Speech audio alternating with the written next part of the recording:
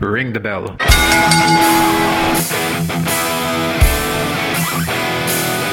Ladies and gentlemen, welcome to the WrestleCast review of Monday Night Raw. I'm Shozy. My name's Joe. And together our tag team brings to you the latest updates and results of Monday Night Raw, which was known as Championship Monday this week. Yeah, that was interesting. I mean, how many title matches did we have? There were 3, weren't there? There were 4. Fair enough. I'll let them off. There were 4 title matches. Some of them were a bit of a non-event, but yeah, I'll let them off. It was all right. Decent start. Drew came down to the ring. It was clear that he was putting his past rivalry behind him. Looking forward to the future now, which is nice to see a new challenger. And then Dolph Ziggler appeared out of nowhere, made an entrance and said, "I'm owed a WWE title shot." And Drew pretty much said, "Okay, everyone, it's official." It sounded more like he was conducting a light-hearted office meeting than setting a match for Extreme Rules, didn't it? For me, it was just another example of Drew needing more practice at putting over a character on a microphone. Yeah, I mean, if it's that easy to get a title shot, I'd love to walk into the Performance Center and ask for one right away as soon as I see Drew. "Hey, Drew, can I have a championship match?" "Yeah, sure, let's do it." If it's that easy to do it, I don't really like to see that, but again, Ziggler has stepped up to the plate for so many years, but he's just been overlooked so many times. So I think this is a really good opportunity for him to get back on the title track. True, you're like AJ Styles. No handouts. Everything's got to be earned.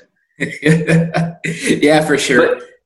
But yeah, it was good to see Dolph Ziggler back in the title picture. He's a great in-ring competitor, and he belongs near the top of the card. He's been frittering around for a while. He did refer to his tag team partner, Bobby Roode. I really hope that's over. I was never a big fan of the tag team anyway, so I hope that doesn't re-emerge. But yeah, God, it just had no atmosphere about it. Dolph came out, and I thought, this could be interesting. And yeah, it was just very nice and light-hearted. Where was the attitude? To be fair to Dolph, he did give a very expressive promo about why he deserves this chance. What I liked about it was that he said that he was the one who actually picked up Drew from the ground up again once he returned to the main roster, got him going again, got him into the title picture, and it's all because of Ziggler that McIntyre's champion today. Because that just goes on to show that, okay, Dolph Ziggler was that little boost that gave McIntyre everything he has today. But yeah, I agree with you. If McIntyre were to put this in a more expressive perspective as well, it would have been much better to see rather than, like you said, an office meeting. So I was hoping to see more expression, more anger, more emotions from McIntyre. Yeah, just a bit more character and persona would have been great to add a bit of atmosphere and intensity to the situation. But speaking of more, I did enjoy it when he referred to himself as Big Daddy Claymore. I was like, what? That doesn't sound like a PG kind of name. And it just didn't really compliment his character. I mean, who is he? Like, we've heard him called a plethora of different random names. Like, just stick with one. You can't fit everything on a T-shirt, Dolph. Choose a persona, choose a character, choose a gimmick, and run with it. Because at the moment, I don't know who or what you're supposed to be. Well, he can go as the Scottish psychopath known as Big Daddy Claymore. Like the artist formerly known as Prince. It's a bit long-winded. It's a good way to get the fans talking. It's a good way to engage people in Yeah, and I'm glad we're getting a new rivalry ahead of Extreme Rules as well. I didn't want a rematch. Yeah, neither did I. But it's surprising to me how easily championship matches were handed out. This episode is like Oprah handing out cars on her show. Like, hey, you get a car, you get a car, you get a car. But in this case, I want a championship, I want a championship. You want it, you get it. Here you go. Yeah. And some people, this was even their second shot at the same championship for some people that we see along the way. So, yeah, apparently, if you don't win the first time as well, you just get another try. So losing means nothing anymore. So what's the point? Exactly. I'm expecting something new out of WWE every week, but we're going to get some of the same old. But like you just mentioned, people were given second chances and some were given third. Staying on that topic, a person who was trying to get her third chance on the Raw Women's Championship, Nia Jax, came out after this little kickoff by McIntyre. And as we can expect, she threw what Charlotte Flair described as a hissy fit when she came on out later. But can we just say, truth saved us all. The first 10 minutes of this segment from having to hear Nia Jax go on ranting about why she deserves another chance. R-Truth came out as soon as Nia Jax went in and sat on the chair and tried to speak. He came up to Nia Jax, telling her about his 24/7 I-95 South European, whatever he calls it, 7-Eleven championship title shot that Akira Tozawa had. And he straight up asked Nia if she was a ninja in disguise. But what do we see? Akira Tozawa pop up behind the commentators, and R-Truth, surprised out of his boots, screaming that there are now two Akira Tozawas in disguise right in front of him. From there, it kind of took the obvious turn of someone interfering, someone ranting, that someone being Nia Jax. Why don't you tell us more about this, Joe? I literally had no idea what was going on. Like, why is R-Truth coming out mistaking Nia Jax for Tozawa? I mean, it was funny because R-Truth is gold, but why? Again, it was just an example of what we've been seeing over recent weeks on Raw, where everything's just a mess, where there's absolutely no need for things to happen because we end up seeing people again later in the night. This was one of, 3 times that we saw Nia Jax across the evening? Honestly, I thought I had double vision. So yeah, R-Truth came out, mistook Nia Jax for a ninja, and then there was a bit of a scuffle, and then eventually Charlotte Flair came up for the first of many appearances, to which Nia Jax said, oh, your dad was the one that helped you with your career, you're only here because of him. Meanwhile, I was thinking, aren't you only here because of The Rock? Like, isn't your dad The Rock's cousin? I was like, that's a bit rich, Nia. And Charlotte just didn't even allude to that, which I thought was odd. And yeah, that cascaded into a fight as well. I was glad to see that Nia and Charlotte have found a rivalry and that they're keeping them away from the title scene because I think they both need a break from it. But I just thought, what a mess. What an absolute mess. Just have a separate 24/7 title segment, which we then got later anyway, and have a separate Charlotte and Nia segment, which we got about 4 times across the night anyway. So it was just a bit of a mess for me. I don't get why they had to have Charlotte do the entire entrance. This could have just been one of those things where Nia could have come out briefly before the title match against Asuka and just bragged about how she deserved another chance, gotten into the fight with Charlotte. And like we saw, Charlotte injured her left shoulder, causing her issues the entire night, which Asuka and Nia both took advantage of. So that could have been way different compared to what we saw. Appearances could have been less, and it could have been more entertaining. Was it played properly? I mean, for me, it just didn't make sense. Yeah, it just was not played out properly. Like, if she's going to pick a fight with Charlotte Flair, do it during Charlotte's title shot with Asuka later and come out, cause a distraction or something, and you think, oh, she's going to go for Asuka. No, she's gone for Charlotte. What a surprise.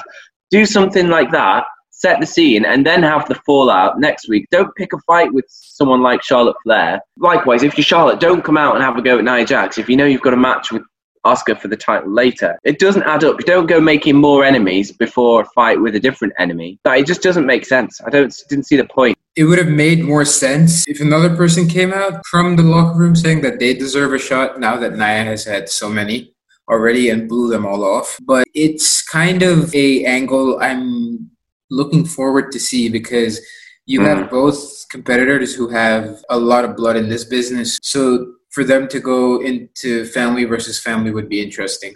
Yeah, I mean, I was quite excited by the thought of this idea. Like I say, it takes them out of the title scene, and it's a decent rivalry for the sake of a decent rivalry, and it could be really good. But I think what we saw across one night could have been taken across 2 weeks, 3 weeks even. The amount of promos and attacks, aftermath, climax, anti-climax. I just thought, why is all this happening? Why is it being rammed down my throat? We've got 3-4 weeks until Extreme Rules, and because that's when the match is going to be, isn't it? But why is this happening now? So that was that, and it was the start of a few very clumsy segments, I felt, where it was a bit all over the place, and it took us up to a recap of the Street Profits versus the Viking Raiders rivalry that seems to have lasted longer than the hair on my head. And then at the end, quite intriguingly, they had a bit of a moment. They said, oh, I'm going to beat you. We're going to beat you. And then they put their fists together and shout, Viking Profits, and go their separate ways ahead of the match before Zelina Vega came along, just putting herself into the picture and made me think, I wonder what's going on here. So that was quite intriguing. But it begged me this question, and maybe you know more about this. what happened to Bianca Belair? She was with the Street Profits, and I thought, wow, that's a really good fit. I can see on your face through the webcam, you're like, oh yeah, Bianca Belair was with the Street Profits for like 2 weeks, and then she just disappeared. What? What's that all about? I think this when I watch their matches sometimes, because if they're pulling out this storyline now with the Street Profits and Andrade and Garza, I definitely want to be able to see Bianca Belair in this, because they have Zelina Vega, who's obviously going to interfere like we've seen in the past. And it's going to be pretty amazing to see Bianca Belair into the fold as well, because everyone involved in the storyline are absolutely amazing athletes and competitors. And it would be great to see them go head to head. For sure. I really think Bianca will just add that extra dynamic in terms of the promos and mic work for the Street Profits, because let's face it, every week the Street Profits just recap what we've already seen. Like immediately before their match, they're like, oh, and this happened, and then we took on the Viking Raiders there. I'm like, yeah, I know, I watch it every week and I suffer through it, and now you just reminded me of what I've already watched. It's just a bit painful. But when they did have Bianca, I thought, yeah, this is good. This is that bit of spice that they really need to give them some heat. So it'd be nice to see her back sooner rather than later, so that it doesn't feel a bit forced. Anyway, that took us into the match for what feels like the 500th time. At least it was a wrestling match this time. Street Profits versus the Viking Raiders for the Raw Tag Team titles. How did this one unfold?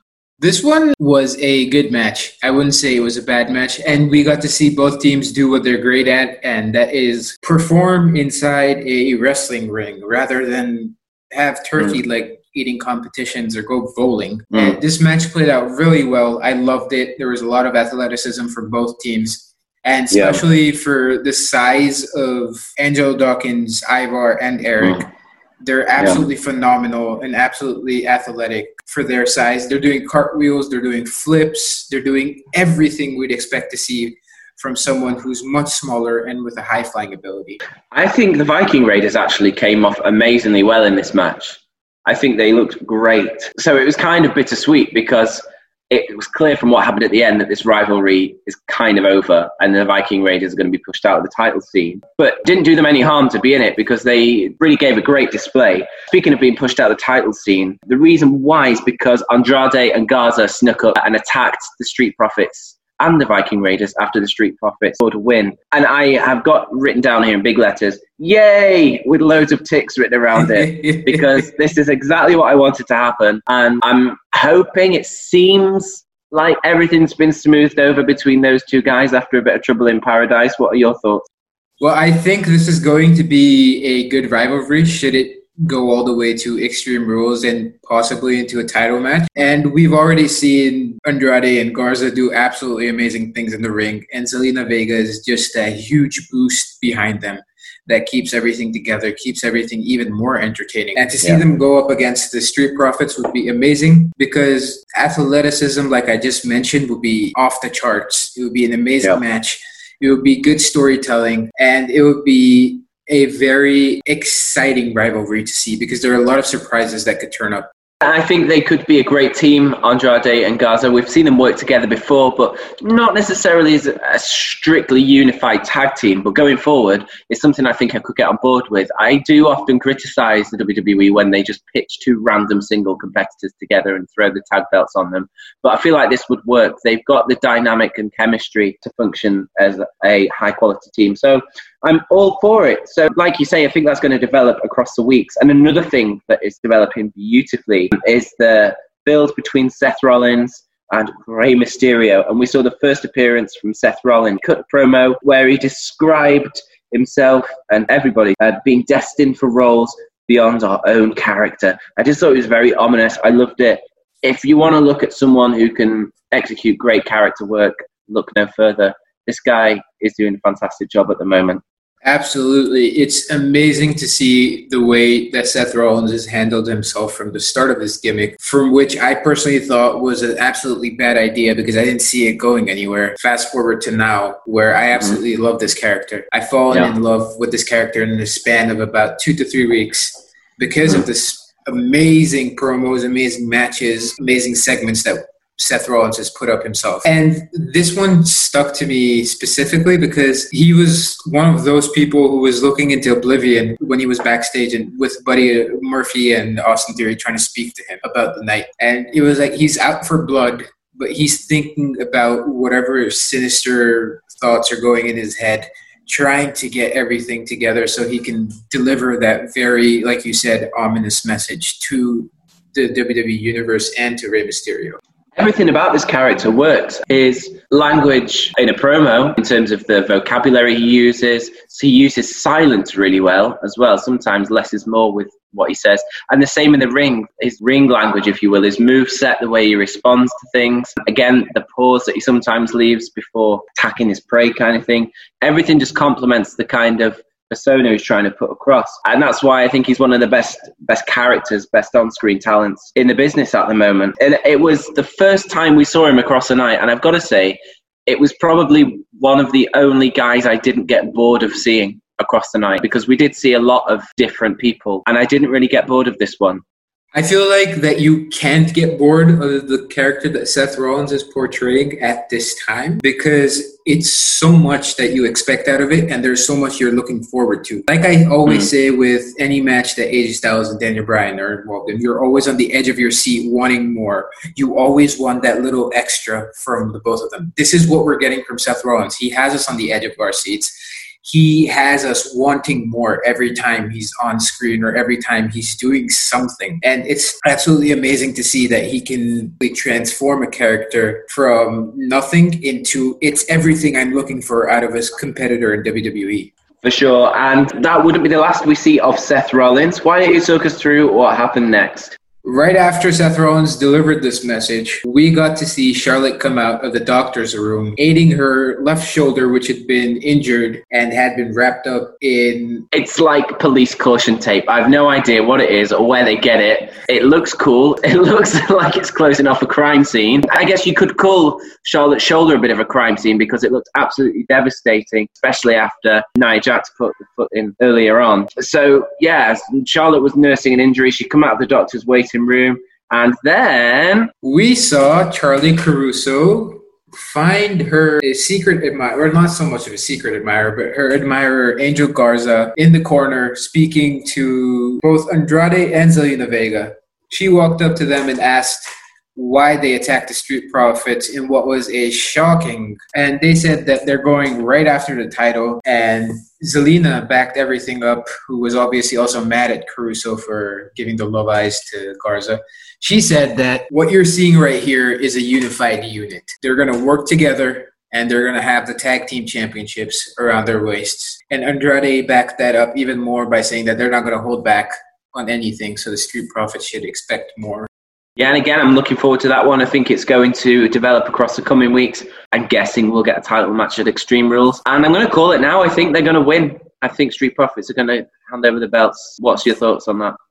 Yeah, for sure. The Street Profits won the titles at the time where it was their last chance, and they've held it for a very long time since. So putting the titles on Andrade and Garza would be the perfect choice at this time, because they're both up and coming and they have the potential. I think going forward, just to kind of go off topic here, when that title reign eventually comes to an end and those guys go their separate ways, maybe their fallout will cascade into a singles title scene.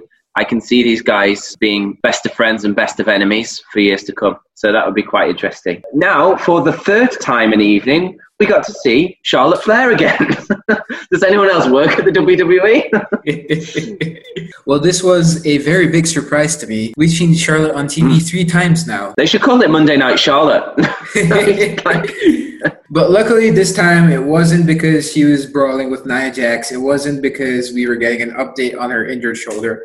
It was for what I would say was a entertaining match for the women's title against Asuka. It was a good match. It definitely was. The story was told perfectly.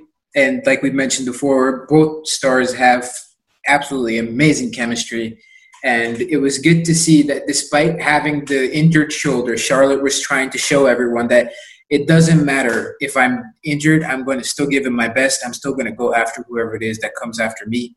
And it was good to see that Asuka was working on that injured shoulder. Like we mentioned many a time, that some superstars don't really pay attention to that body part that's been worked on, and they don't really sell it that well. But in this case, Charlotte sold it perfectly well. Asuka worked on it amazingly. And we had these little bursts of possible showings that Asuka was probably going to lose the title because Charlotte was fighting so hard with that injured arm. And then in the end, it was her surprise because Asuka took advantage of Charlotte bumping her injured shoulder into the ring post and put her in the Asuka lock. And to my surprise, I never thought this would be the case to end the match. Charlotte tapped to the Asuka lock. I was gobsmacked. I was astounded. I was waiting for Nia Jax. We knew she was watching backstage. I thought the writing was on the wall here. But no, she lost clean by a tap out. It's almost unheard of. But a very welcome clean loss. There's absolutely nothing wrong to losing to Asuka. It's not a blemish on anybody's record. It's about time, really. You know, I think Asuka's been on the wrong end of a couple of their matches. And it was great to see.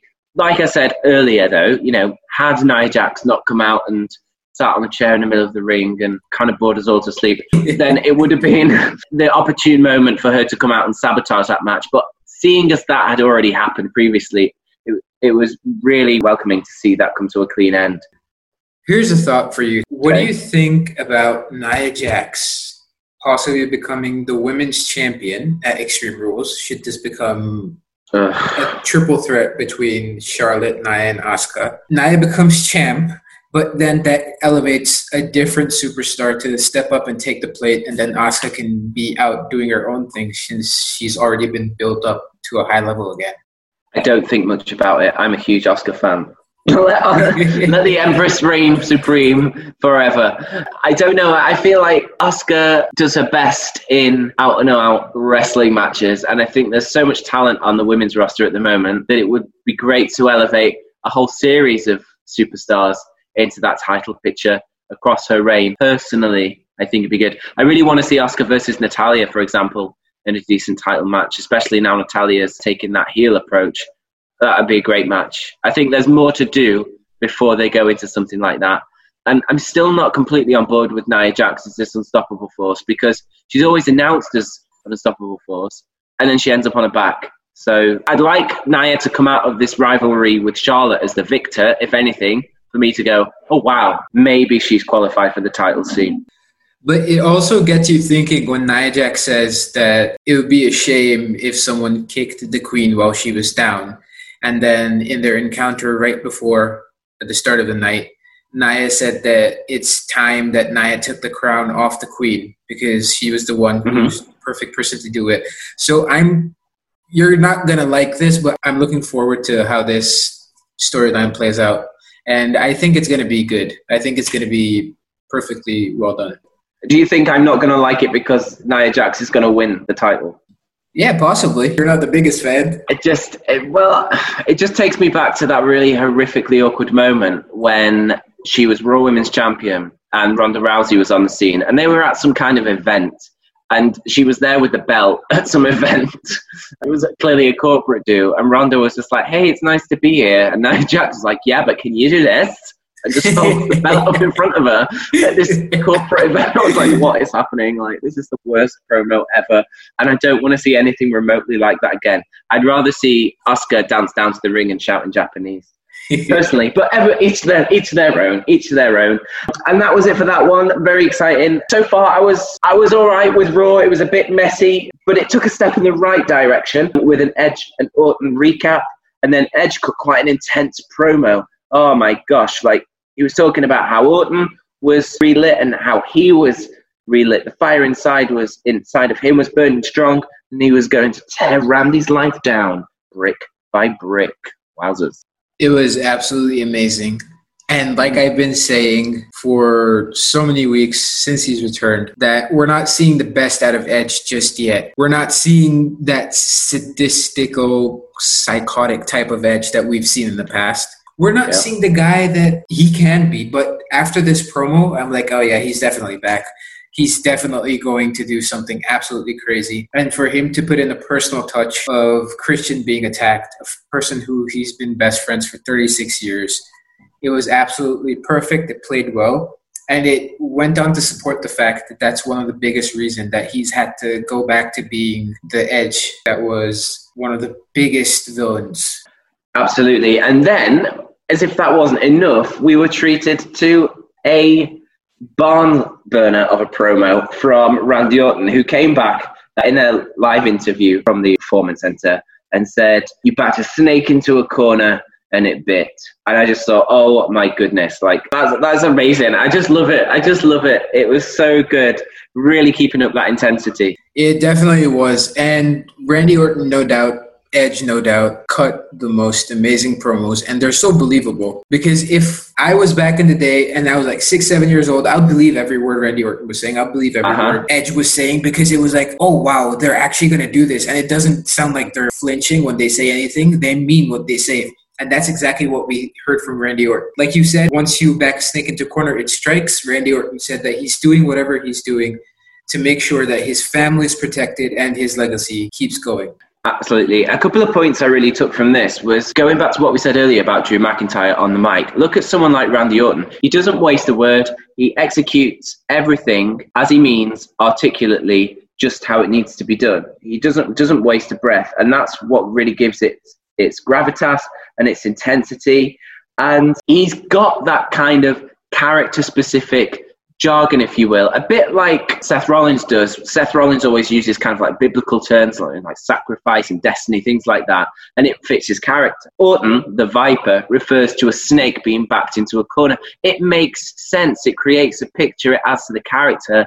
When you've got someone like Drew McIntyre, the WWE champion, just saying, okay, well, I guess it's official. Like, you know, what's that? You know, if you just drawn up a contract? I think there's a lot to be learned from that personally. And also, I think it puts Orton back into the mainframe. We've talked about this before, and he even mentioned it in his promo, how he's re-energized. With Edge out for a few months with his injury, I can envisage the belt going to Orton and then Edge returning for a championship match to then take it off Orton. I know we've entered the realm of fantasy, but that's just kind of what jumped into my head on the back of that. What do you think? It definitely did. Randy Orton's one of those people that you never know what to expect from. 1 second he's after Edge. The next second he can probably be hitting an RKO on McIntyre for the championship. You never know. And I mentioned this a few weeks ago. Randy Orton and Seth Rollins have very similar characters when it comes to being crazy, when it comes to being like psychotic, sadistical type of people. They use a lot of, like you said, the same terms but in different variants. And it's good to see that a guy like Randy Orton still has that same spark we saw from him back when he started. And it's always good to see that he can still deliver on whatever he says throughout his promos, throughout his matches, and throughout his segments we see. For sure, and I think it's only going to get even more intense as that rivalry builds. And like you say, you never know, we might see him RKO Drew McIntyre out of nowhere. So I'm really optimistic about that and Randy's future. Oh my gosh, here we go. Entry number 4 for Charlotte Flair. You had another interview. And this time we got to see Nia Jax again, just in case you missed her earlier on. Do you want to explain this one? Well, at this point, I thought I was watching the Royal Rumble for some reason because there were so many people just coming out like 4 or 5 times on the show. So much of Nia Jax. It definitely was. Charlotte was being interviewed backstage, and she was asked what she thinks about the win that Asuka got over her. To which Charlotte replied, she isn't the happiest person, but she gives credit to Asuka for the way that she won the match. And right then and there, we get the most original thing to happen on WWE, a sneak attack by Nia Jax. And no one expected this. We all thought we were going to get Akira Tozawa and R-Truth pop up. It wouldn't have surprised me. On this one, we saw Nia Jax attack Charlotte Flair and go right for the injured shoulder again, and then slam it into a basket or a trolley, whatever you want to call it, and then have the wooden door go up against her arm. This could have been great because I think Nia Jax shines brightest when she says less and does more. She is an unstoppable force. Like, she's got the build to be an unstoppable force. Just act like it then. You don't need to cut all these promos and you don't need to sound really petty and petulant on the mic. Just be an unstoppable force. Speak with your actions. And if this had been Nia's only action of the night, perhaps, maybe Charlotte was on her way to the match, Nia just strikes out of nowhere and abuses her shoulder and she gets injured that way, and then Charlotte goes to lose the match. Wow, that's a statement. Yeah, I'd rather have an exclamation mark than 4 commas across the evening kind of thing. What do you think? Like you said, Nia Jax does more when she's not talking. And like it's always been said, actions speak louder than words. And that's what I've been trying to say. If Nia Jax was just one of those people who just smash every storyline that she's in by going after everyone physically, by attacking them, by showing them that she's the more dominant force, she'd live up to that name of the irresistible force and definitely be on a level where we'd say, oh, wow. Okay, yeah, we're liking this. But instead, she's out there delivering promos that aren't really needed. Have her deliver promos only at certain times, because then that builds up momentum through her attacks, through her actions, and keeps us, like I said, wanting more in the future. Precisely. It's like somebody like The Undertaker or Kane or The Big Show. They are stronger when they say less, because when they do eventually talk, you think, oh boy, what's going to happen here? So I would just do your promos with a Samoan drop, Nia. Let the Samoan drops do the talking. And speaking of dropping, R-Truth would go on and drop the 24/7 title, but not in the way that you might have expected.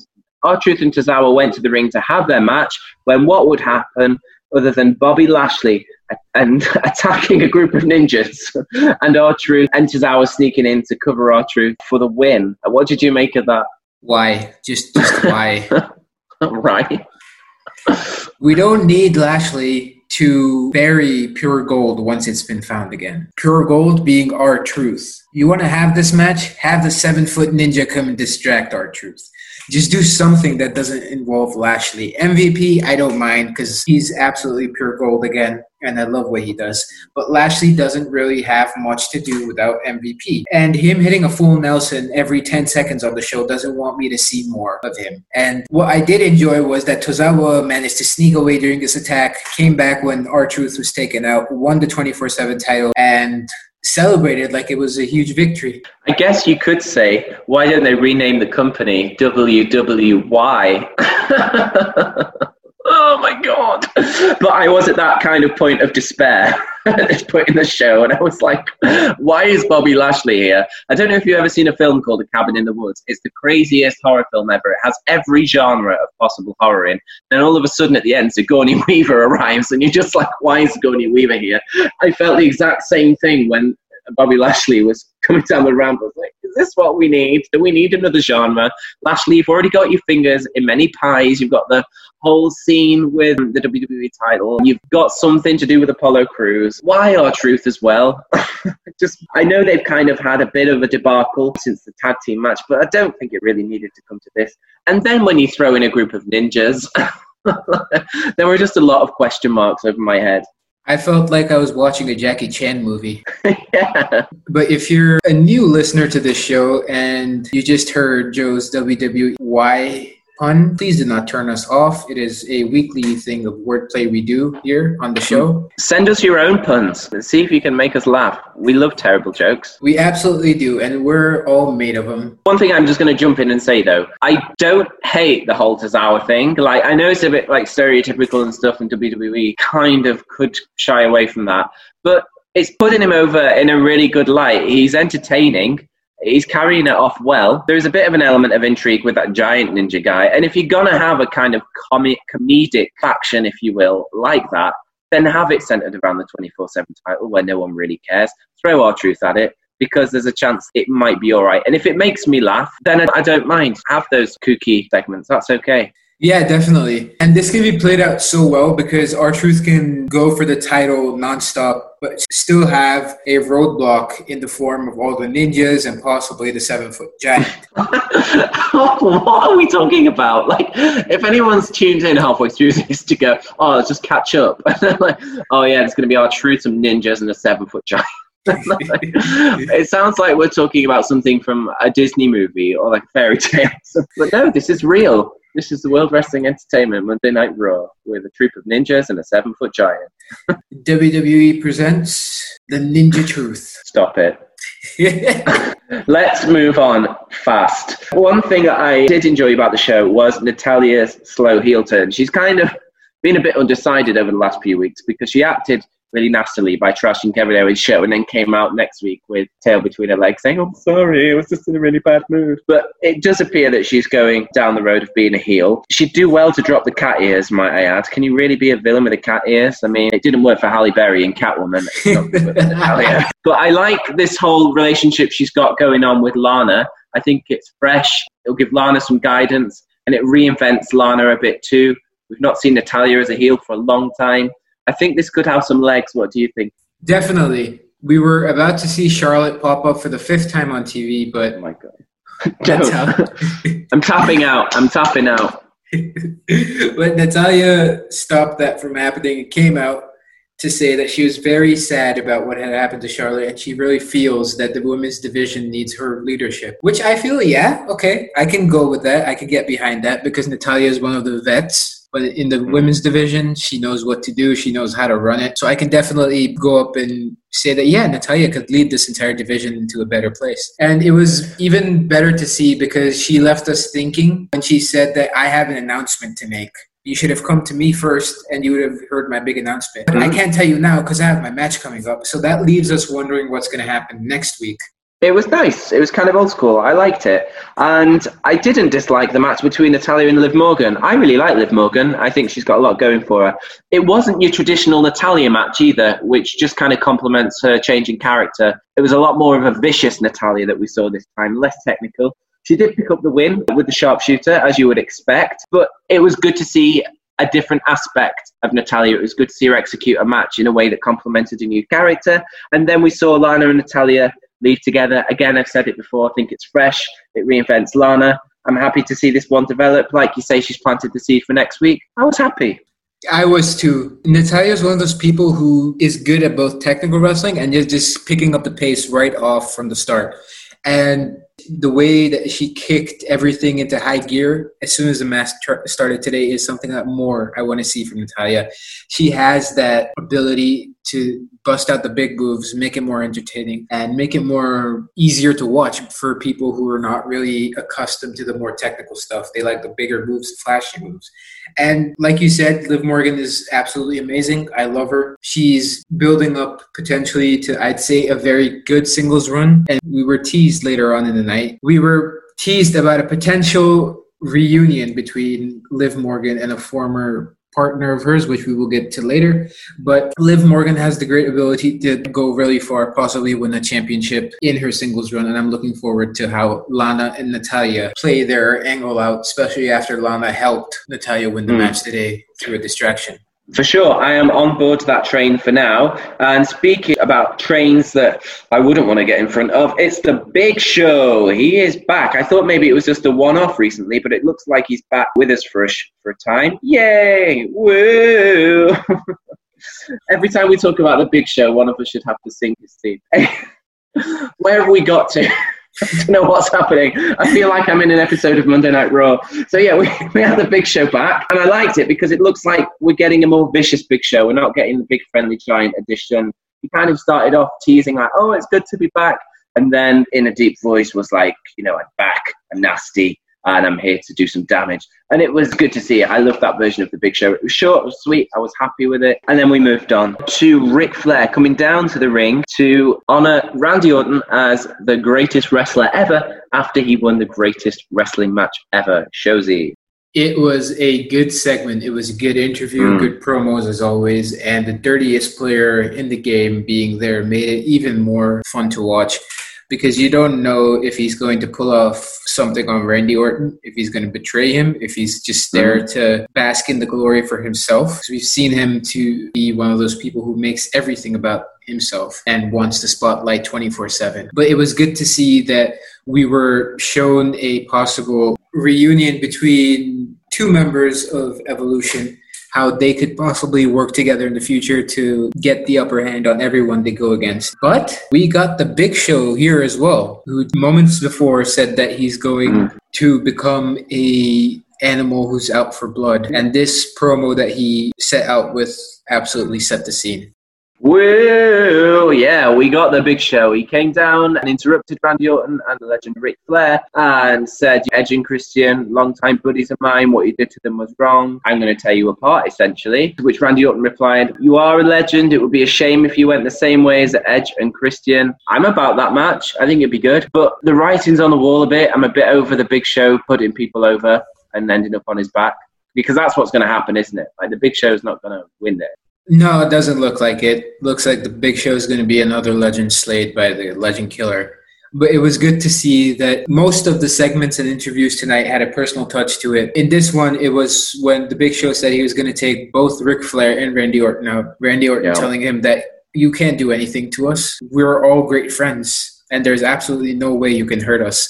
And then you could see the look on Big Show's face, like, okay, yeah, he's telling the truth. How am I supposed to hurt these people I've worked for over 20 years with and who are such great friends of mine? So it was good to see that. But it was even better to see that the Big Show actually put his hands up, ready to fight.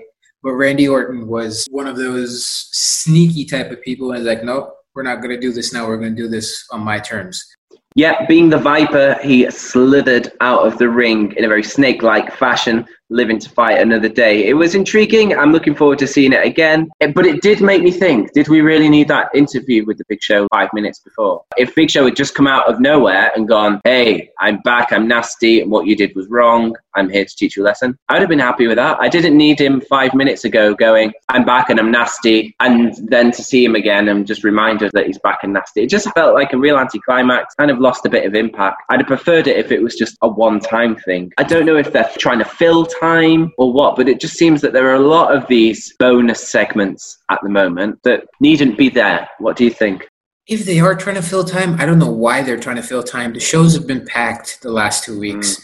The show we saw last week, packed with segments, way too much to take in as a viewer.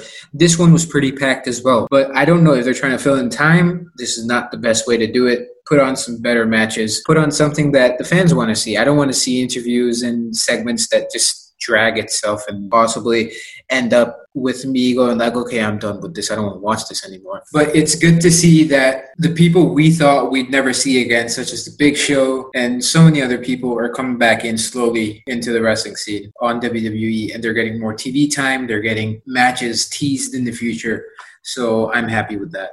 Yeah, I think the pace felt a bit quicker this week. I didn't feel as though it was quite as onerous and laborious to get to the end of the show. Like, I remember last week thinking, oh my gosh, is this still on? But the pace seemed a bit quicker. It was a bit of a thinner show in terms of segments, but yeah, still very long-winded and work to do. And speaking of people coming back, the Iconics were hoping to come back and reclaim their WWE Tag Team titles in the women's division, where they were going to face Bayley and Sasha Banks, the current WWE Women's Tag Team champions. Overall, I thought this was a good match. It had good chemistry. Sasha would eventually go on and shine and get the win, and it was good. I thought, before we talk about the bit at the end, which was the really special bit for me, I thought the actual wrestling was decent. It definitely was. And to see that the Bayley and Sasha storyline of potentially drifting apart became more deeper in this when Bayley literally commanded Sasha Banks to start the match instead of her was very interesting to see, because Sasha's there like, what, you want me to start the match? And all of a sudden there's a big boot out of Billie Kay and a quick pin. We're like, oh, wow, okay, they're going to lose. But no, they kicked out, they fought well. The comeback was pretty good. And Sasha, as always, did what she does best in the ring, and that is just dominate over the opponent.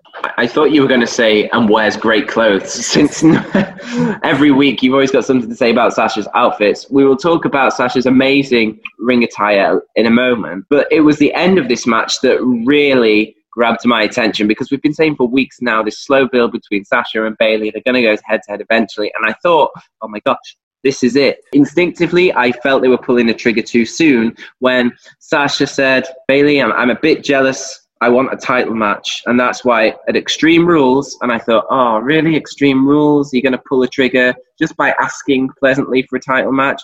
But no, she said, Extreme Rules. Asuka, I want the Raw Women's title. And I just could not stop grinning, because you could see Bayley groan in fear. And then the relief on her face when Sasha actually named Asuka was just priceless. This was so good. It was absolutely amazing. It gave you that vibe as a kid that when you've done something wrong or you think you've done something wrong, hey, did you do it? Because I know you did it. And then all of a sudden, someone from the back comes in and said, no, it was me. And you release all that pressure. It was that type of scene with Bayley when she finally found out that Sasha wasn't going to take her SmackDown Women's title. For sure, and it was probably more a legitimate fear because recently Sasha's really had the limelight in the tag matches, including the end of this match where Bayley had been knocked off the apron and Sasha picked up the win kind of single-handedly for the team, showing how strong she is as a singles competitor. So it just escalated beautifully and the execution was fantastic. It was good to see that Bayley as a champion wasn't getting over all the time, but Sasha was also getting the opportunity to pin and get the victory over opponents. It was just building her up even more, and it was finally good to see that she was getting the title shot at Asuka at Extreme Rules when she asked for the Raw Women's Championship, and now it's the moment you've all been waiting for, especially you, Joe. Sasha's ring attire, outfit, whatever you want to call it, was, as always, on point. It was absolutely fire. Well, someone who wasn't quite as happy as you to see Sasha Banks was Asuka, who came firing down to the ring to accept the challenge and then was obviously attacked by Sasha and Bayley. The numbers game came into play, and I just kind of felt like, this could have happened next week. Like, I've already seen Asuka defend a title. Did this have to happen now? I felt like it kind of killed the moment a bit, personally. It definitely did, because for Asuka to win a match over Charlotte, which was one of the biggest things in a long time in terms of storylines, was good to see. But then all of a sudden you have all that momentum just killed off when she gets attacked by both Sasha and Bayley. I'd understand if it was just Sasha who attacked her and Bayley was taken out of the picture, but in this case we didn't get what we wanted, and it was a 2-on-1 situation where Asuka didn't come out on top. But it'll be good to see how this plays up all the way to Extreme Rules. Leave that until next week. Have Asuka address the challenge next week and then get beaten 2-on-1. Why? Why did it have to be now? I just did not see the point. Did not see the point at all. It's too fast-paced, and it just kind of seems like we're on a bit of a roller coaster at the moment. And when you look at a roller coaster and think, wow, that's going to be good, but it's actually just a series of small mounts, and you realise you're on a ride for 3-year-olds, and you think, oh, great. It kind of feels like that. I'd rather have a climb and then a steep drop, and then another climb and a steep drop. We're just going over bumps at the moment, and what could be really great storytelling is just being turned into kind of benign moments as opposed to real memories, if that makes sense. It definitely does. But like I said, I'm looking forward to this storyline because both competitors are so fierce when it comes to delivering their side of each storyline and working in the ring that I'm already shouting, take my money, give me more, because this is something I want to see go really well, and a lot of expectations out of this. Imagine the outfits. Imagine the outfits alone if Sasha Banks was Raw Women's Champion. So much to talk about. Fashion. We could have our own wrestling attire podcast dedicated to Sasha Banks' wardrobe. Sasha, if you're listening, please, I'm waiting for your stylist, or if you have one, wherever you get your outfits, and I'm asking for a friend. Not me. I'm just going to make that clear. I have no desire to wear the same clothes as Sasha Banks. Just to clear things up, if anyone thinks there's an ulterior motive for Shozy's admiration of Sasha Banks, it really is that he's genuinely interested in her attire. Like, that's legitimately it. The amount of off-air conversations we've had about ring gear is ridiculous. You're lucky that this is all you're hearing. Absolutely. It's just because I love Sasha as a person and as a competitor so much, and to see her come out with all those great types of ring attire, you can't just help but admire the way that she really addresses her character and works on it. Speaking of being fierce, MVP was up next with quite a fierce backstage segment explaining why Bobby Lashley attacking R-Truth was actually a statement. We're probably not going to see that rivalry play out. It was just a statement of Bobby Lashley exerting his dominance over the locker room.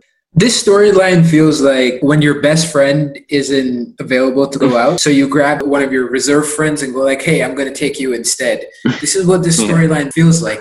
Like, hey, McIntyre's busy with Ziggler now, so what's Lashley going to do? He's going to go after his reserve storyline, which is ragdolling R-Truth all over the place with a full Nelson, and then blaming it on Lashley not being able to win the title because of R-Truth last week.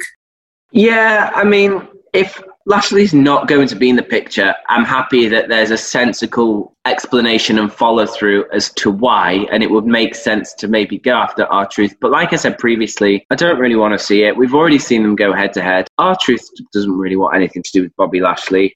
I think there's only so much those two guys can do as well, particularly if you want to make it believable. So I think it has its limits. Hopefully we're going to reach those limits really soon. But within this moment, we also saw MVP address Apollo Crews, who he was slightly disappointed with for accepting the second challenge from Shelton Benjamin, a rematch, which we would see a few moments later. Can we talk about the whole MVP and Apollo thing when we get to the match, because it will make more sense? I'm just going to go through and then we're going to come right back to it, because as you know about this episode of Raw, you're going to see the same person about 8 times. So we're definitely going to come back to it. We had a moment just before that, though, where we saw Liv Morgan and Ruby Riott kind of have a bit of something backstage. What happened there?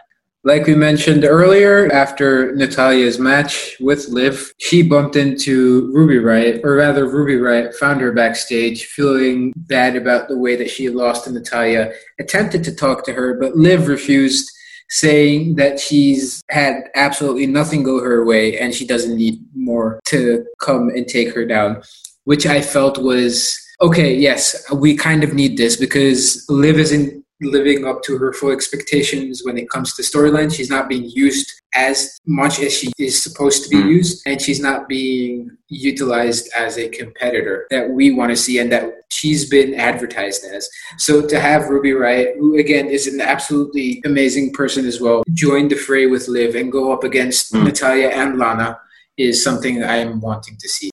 I agree. I think this return could actually be a good thing. During the days of the Riott Squad, the others involved were kind of lost. It was more so about Ruby Riott, but now they've respectively had a chance to establish themselves. I think the two of them returning together to form a tag team would actually work quite nicely, and it'd be a welcome addition to the women's tag team scene. Obviously, the belts are not going to stay on Bayley and Sasha forever. So to have those in the fray, I think would be ideal, particularly with what we said about the potential for Alexa Bliss and Nikki Cross to go their separate ways or just reestablish themselves as singles competitors. That role could be kind of filled by those two. I'd be happy to see it. So yeah, I kind of liked that fire it lit. It was short but sweet, but it was nice. And then that took us back to the whole MVP and Apollo thing. We thought Apollo was going to make a heel turn, but then Apollo talks about how all of his hard work has paid off and he's not going to take the bait. Before MVP suggested that the US title was either coming to him, he actually gestured towards himself, but that could mean him or Lashley. So bit of an open end there. Like, I'm not about it. I'm really not about it. What do you think? What's going on here? I'm so confused. Yeah. It would have made sense for Apollo to accept MVP's offer this week, especially after what we saw last week when he used a dirty pin to get Shelton Benjamin to lose the match. But him denying MVP's guidance or MVP's expertise was kind of something that we needed at this point, because Apollo's going back and forth with, I'm that guy who's happy to have this championship. I'm the guy who works really hard to keep this championship. And I'm the guy who's going to keep fighting for this championship. Yay.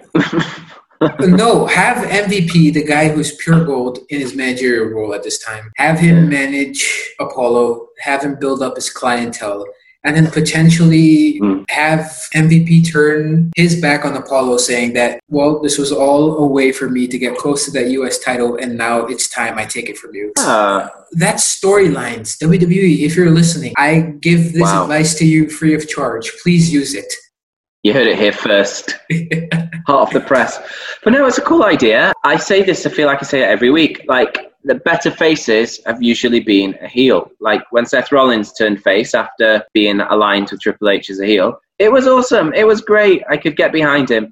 And if you kind of had Apollo change his ways in accordance with MVP and go down that dark road, I think it'd be really cool for a while. And then, like you say, maybe MVP turns on him, or you can kind of see that it's messing Apollo up and finally turns on MVP or something as a face. Like, yeah, I think there's a real scope there, and it seems a bit like a missed opportunity. And if they do kind of go back the other way, where it's like, oh, he might turn, do you know what? I'm kind of over it.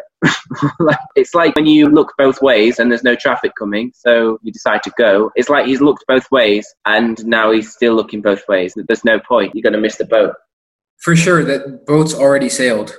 This week was a perfect week to get Apollo into the MVP list of clientele. But here's what confused me even more. You have Shelton Benjamin, who has absolutely nothing to do with MVP, come out. We think we're going to get an interview out of him or something out of him. But instead, MVP just rolls out of the ring and then Shelton Benjamin attacks him. I get that MVP is trying to tell Apollo that, hey, you're in a 2-1 situation, never turn your back. Your blind spot's always your weak spot. So you're going to get taken out. But do this in a way that's more appealing to us, or have Shelton Benjamin sign as a client. That would be great to see. He deserves everything that's big in the WWE right now. I don't know why he hasn't been in the title picture since coming back. He's had so many great opportunities. He has biggest roles as a wrestler, especially after his history with the WWE. He needs to be champion. Yeah, like they pitched him with Chad Gable, didn't they? Just because Jason Jordan got injured. It didn't sit well with me because it's like, oh, we've got a gimmick where we've got two wrestler characters. Well, Shelton Benjamin didn't used to be a wrestler character, and I'm hoping that's all they based it on. And they just threw him at it, and I just thought, what a waste, what an absolute waste. And that was the biggest thing he ever got. This is probably the most prominent picture we've seen him in since his return. And it really begs the question, why? Why WWY? That's the same question again. This match went on to confuse me slightly more because Shelton Benjamin was working on Apollo Crews' injured shoulder perfectly, but for some reason Apollo decided it was a perfect idea not to sell his injury and somehow managed to gorilla press him onto the mat. Absolutely. That was the turn up for the books. And then execute his finisher, which I actually do love, by the way. I love Apollo's finisher. But again, with no apparent problems with the shoulder that has just been worked over throughout the entire match by Shelton Benjamin, who's a bit of a living legend. I thought the match was a bit scrappy. It didn't do anything for me. I still don't know why they put the belt on Apollo Crews, to be honest. You're asking the wrong guy. I think this would have worked out better if Shelton Benjamin used some heel tactic, got a advantage over Crews somehow, and pinned him, won the match, had MVP come back down into the ring and say, this is what happens when you don't sign with the best manager in the business or something like that. And then something like that would have been absolutely perfect way to end this match or even further the storyline. Initially, I thought maybe it was going to be a double cross angle where eventually it would be Shelton that got picked up, but that didn't happen either. And knowing the speed that they were burning through storylines this week on Raw, I don't feel like it's going to happen because I feel like it would have already happened or at least been strongly gestured that it was going to happen. So again, it begs the question why, to be honest. So it was a weak segment. Not a fan of this title run at the moment. I thought it was going to turn into Apollo turning heel, which we agreed would be awesome. But yeah, it's much of a muchness at the moment. Not a lot of anything going on. But finally, at the end of the match, we got to see one of the most, again, original things and the most surprising things we've ever seen. Bobby Lashley attacked Apollo Crews with a Nelson. The Master Lock. And I don't get why this is happening. Lashley isn't involved in this storyline. Lashley has nothing to do with Apollo Crews at this time. Why is he being involved in this? Why is he pushing himself into it? It all just feels forced, and it's not something I want to see. I want to see him either go after R-Truth or somehow interfere in Dolph Ziggler and McIntyre's storyline of the championship. So if Lashley can cement the storyline and go after that, I'd really appreciate it. You say that like you're his line manager. Like, can Lashley just come back off break? Yeah, I kind of think it's going to be maybe a sympathy title run for Lashley. He didn't win the WWE belt, so they're going to put the US title on him. And it's going to be, step on up, take on the almighty Bobby Lashley kind of thing. I don't want to see that. I don't know. Nothing's making me happy about the situation at the moment. Maybe things haven't simmered down after his Rollins title scene, but I honestly thought his title scene run was going so well, and I was that intrigued by it that even though I didn't want a straight rematch for Extreme Rules, I'd be happy to see him in that picture again. Yeah, I'd be happy for him to come out on Raw and say, whoa, Dolph, wait there, and then them have a match or something, and him kind of teeter around the border of the frame. Like, yeah, I don't need to see him dropping down to Apollo Crews.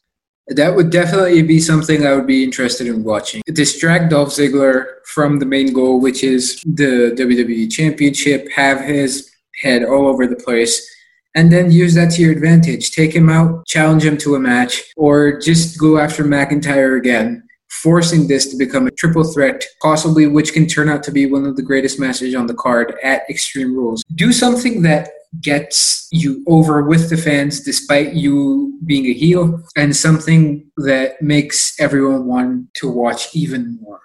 Well, speaking of doing things that gets you over with the fans, whether it's you're a heel or a babyface, we ended the show with a segment I actually thought was pretty good. Mysterio and Dominic came down to the ring. Your favourite, your man, Dominic, is in the picture.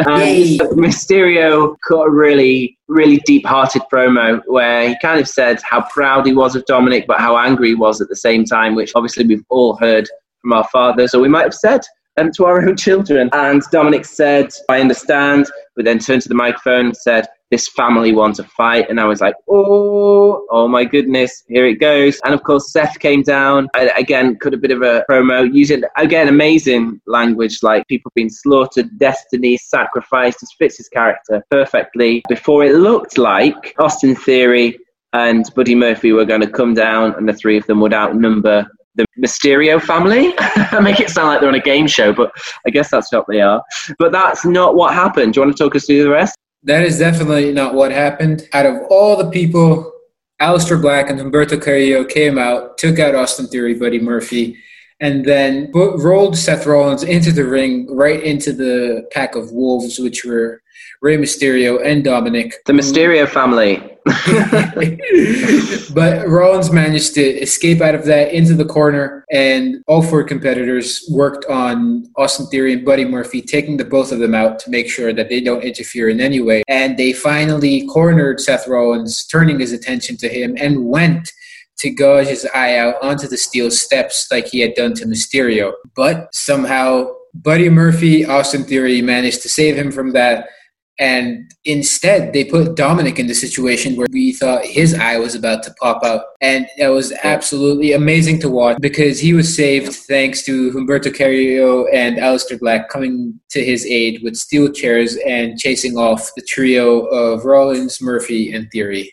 Absolutely amazing segment. I loved it. There was personal touch to it, as we've seen throughout the night. There was so much that I loved about this. And like I said before, Seth Rollins, Rey Mysterio, give me more. I want to see this more. I want to see how this ends.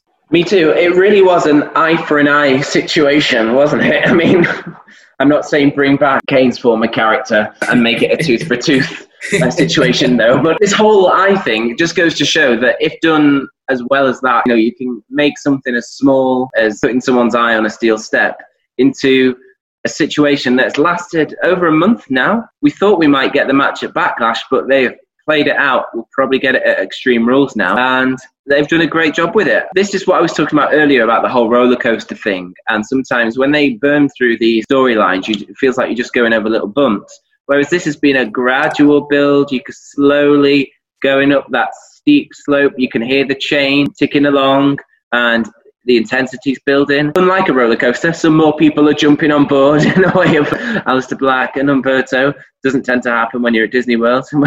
But you get the picture. Trying to build an analogy here. And it's going well. I'm interested each week. I'm happy to see it. It's going to that next level every time. And it was a great way to end the show. So much drama, so much intensity. And I want to see what happens next. I definitely do. And like I said, Mysterio cutting that close to the bone, close to the heart promo about him being worried about Dominic, because there was no telling if Dominic was going to come out of that 3-on-1 situation last week in one piece, or if he was going to be dismantled, or as Seth Rollins would say, slaughtered, sacrificed, whatever term you may want to use. But it was great to see that the concern existed and the dominance was shown when Mysterio and Dominic got the final laugh. That was a real moment of the night, and it begs the question, what was your moment of the night? You know, what did it for you? What made you think, yes, that's the headline from Monday Night Raw. That was gold. I'm going to remember that one heading into next week.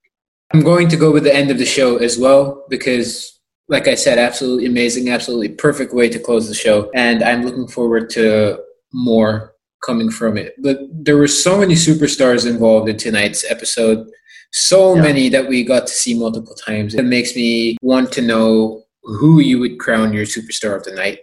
My superstar of the night, I'm going to give it to Sasha Banks because I thought she worked the match brilliantly and her moment at the end was fantastic. And I thought the way that she played that out was perfect, which I know you'll be happy about.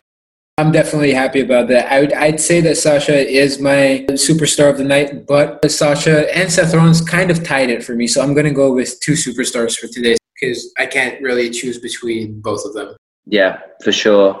The Monday Night Boss, that could be their tag team. Stop, please. Please. Speaking of stopping, that brings us to the end of things. If you want to let us know about your match of the night, your superstar of the evening, please do. We love to hear from you. You can get in touch with us on Instagram and Twitter. They are our main ways of getting in touch. They're the ones that we open up first thing in the morning. You know, when you roll over and check your phone next to your bed thinking, oh my gosh, am I late for work? And then you check your Instagram before you do anything else. That's what we do too. So how can people get in touch with us? On Instagram, you can find us at the WrestleGram. On Twitter, you can find us at the Real Wrestle Dude. Nice. I will see you there online. We'll be back later this week to review this week's SmackDown. I'm really looking forward to that one. Loving everything that's going over on the Blue brand at the moment. And that just about does it from me. Have a superb week, and I will see you on Saturday. That does it from me as well. But just before we end the show, if you haven't heard the rest of our episodes, make sure you do. You can find us on Apple Podcasts, Google Podcasts, Spotify, Deezer, TuneIn, Overcast, and many different podcast platforms. All you have to do is search for the WrestleCast with Shozy, and you'll have all the episodes that we've done in the past. But if you're not one of those people who feel like searching those certain platforms, you can always type and search into Google. Again, that is the WrestleCast with Shozy, and you will have a bunch of results on where you can listen to us. It's like whispering into the wind, isn't it? Just open your back door and you can just hear our melody playing through the atmosphere. Jeff Hardy would be proud. Oh, yeah, nice. Oh, my gosh. Oh, my gosh. Stop it, Joe. I need to lie down. But make sure you listen to the other episodes. Make sure you let us know what your predictions were, what you think was the moment that stole it all. And a huge shout out to my friend all the way from the USA. Chris has got in touch with us, letting us know what he thinks about this week's episode. He said he absolutely loved it, and he's looking forward to see where all these storylines are going. And Joe, he loves your little wordplay, and he wants to hear more from you. Nice. I'm actually writing a book at the moment of wrestling wordplay. So just in time for Christmas. So, Chris, you can cop that book on Christmas. You'll enjoy it, because I definitely do. I feel like I really have to write the book now. I've made a promise. That has been all from the WrestleCast review of Monday Night Raw. I've been Shozy. I've been Joe. And until next time.